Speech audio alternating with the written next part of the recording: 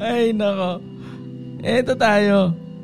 Yung parang dumating sa point na overwhelming yung mga dapat tapusin na parang ang dami-dami namang araw sa kalendaryo ng isang taon. Bakit parang nagkasabay-sabay, no? Na tinatamad ka na. Feel ko yan. Ramdam kita. Gets ko yan. Na dumadating talaga sa punto na parang tinatamad ka. Na parang bumababa yung interest mo na mag-aral, no?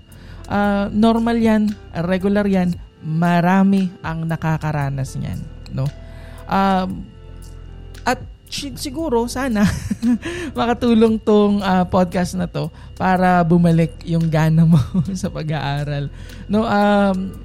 Share ko lang na sa panahon o sa tuwin sa tuwin na tinatamad akong mag-aral, laging yung mga sagot na ito sa mga tanong na ito ang lagi kong binabalikan, no? Yung mga sagot sa tanong na bakit ka nag-aaral at para kanino mo to ginagawa. Kung ako tatanungin mo, kaya ako nag-aaral dahil gusto kong pagbutihin ang aking sarili. Gusto kong matuto at gusto kong yumabong panglalo yung pagkakaintindi ko sa mundo, sa buhay, at sa lipunan. Weird ba? Pero yan yung dahilan ko. At malamang may iba ka ring dahilan and that's valid, no? Maaaring kaya ka nag-aaral dahil sa tataas ang sahod mo o mataas ang sahod mo, ang entry level ng sahod mo pa nagtrabaho ka agad, o di kaya naman gusto mo yung feeling ng pamilya mo, gusto na merong diploma doon sa pader. Valid yun. Pero yun nga, nakakatulong o nakakabalik ng gana kasi mag-aral kapag may sagot ka sa tanong na to na, wait lang, bakit ka ba ako nag-aaral? Diba? At yung sunod na tanong, connected siya doon sa unang tanong na para kanino mo to ginagawa. At eto medyo may may pagka-deep yung yung sagot kasi ito yung worth o yung value na ibinibigay mo doon sa kung kanino mo siya ginagawa at doon din sa pag-aaral, no? Para kanino mo to ginagawa? Kung ako ang tatanungin mo, ginagawa ko ito, ang pag-aaral, para sa aking sarili at sa aking pamilya. At para sa lipunan, para sa bayan. Yun yung aking core. Yun yung aking dahilan kung bakit ako nagpapaka-aral ng mabuti. Maaaring ikaw ang sagot mo ay para sa aking sarili rin o para sa aking pamilya, at promise, nakakabalik talaga siya ng gana. Na sa panahon na stress ka na, isipin mo lang na ginagawa ko to kasi ayaw ko na ng mga ibang bansa ang aking magulang, na ito ay ginagawa ko para kanino? Para sa aking mama, para sa aking papa. At nakakatulong siya. At eto if this adds to anything, gets ko na yung mga biruan natin na saan ba natin gagamitin itong theory, itong si Pythagoras? Sino ba itong si Pythagoras? Bakit ko kailangan matutunan itong si Magellan? Bakit ko kailangan sumulat ng napakahabang essay para dito sa topic na to? Bakit kailangan ko itong i-compute? Bakit kailangan ko itong i-research? Bakit ko kailangan mag-report? Marami kang tanong na nasa isip kung bakit mo kailangan pag-aralan niyang mga yan. Alam mo, naniniwala ako, hindi ko lang alam kung naituro to sa school o na-share to sa iyo ng isa sa mga teachers or ng mga professors mo.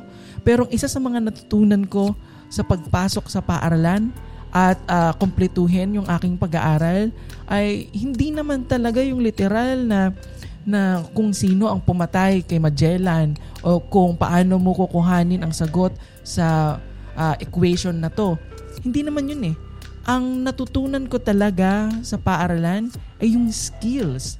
At naniniwala ako na ang school ay isang perfect training ground para ma-hone at ma-nurture pa yung iba't ibang skills na kakailanganin mo pa nagtrabaho ka, na kakailanganin mo after mong pumasok sa paaralan. Tulad ng skill ng discipline, di ba? Yung strategizing, yung prioritization, yung skill ng logic, yung sense of direction, di ba? At yung paghahanap mo ng nung bagay na yon that you will be passionate about. No, ito yung mga bagay na matututunan mo talaga sa school kapag paulit-ulit mo ginagawa itong pagpapasa ng assignment, ng projects, etc. etc.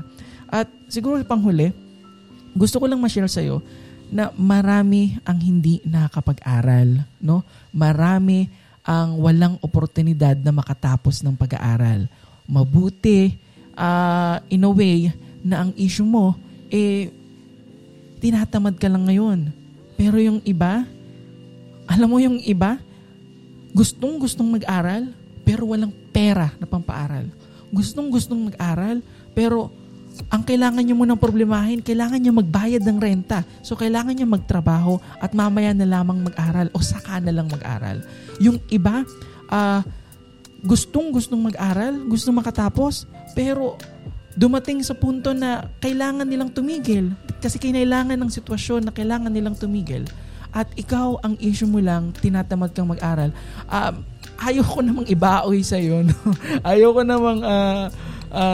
ano bang tawag doon? Na parang maging tunog, na para akong magulang na nagsasabi. Pero, alam mo, yung pag-value mo sa pag-aaral, hindi ko nga alam kung bakit napaka-unfair, na bakit kailangan mong maging grown up for you to realize kung gaano kahalaga ang pag-aaral. At actually hanggang ngayon, hindi ko rin malaman kung saang punto ba ng buhay natin malalaman na grown up ka na for you to realize kung gaano kahalaga ang edukasyon sa'yo at kung gaano kahalaga na kailangan mong pagpursigihin hanggat nakakapag-aral ka at may nagpapaaral sa'yo kasi darating sa punto na gagamitin mo yun. Gagamitin mo itong pinag-aralan mo doon sa tinatawag na School of Life. Kasi ngayon, kung nasaan ka ngayon, that School of Books, tinatawag ko yung School of Books kung saan may naggagabay sa'yo, may nagtuturo sa'yo. Ito yung dapat nyong tapusin. Ito yung plano. Ito yung goal, ito yung proyekto, submit, ito yung grade, ito yung grado, tapos. Diba? Ayan, repetitive man yung task, yung konsepto man ay paulit-ulit, pero tinuturuan ka nga siya. Tinuturuan ka nga nitong mga estratehiya na pagtuturo at saka ng sa school ng mga skill na kakailanganin mo sa buhay. Kasi maniwala ka sa akin, no? Ayoko naman na iparamdam sa iyo na bata ka pa nga at mababa pa yung pagva-value mo sa mga skill na pwede mong matutunan sa school, no? Pero alam mo, maniwala ka sa akin, malaki ang maitutulong ng pagsusumikap mo para sa iyo at sa pamilya mo. Kaya okay lang na tamarin ka ngayon, pero after nito, balik na mag-aral.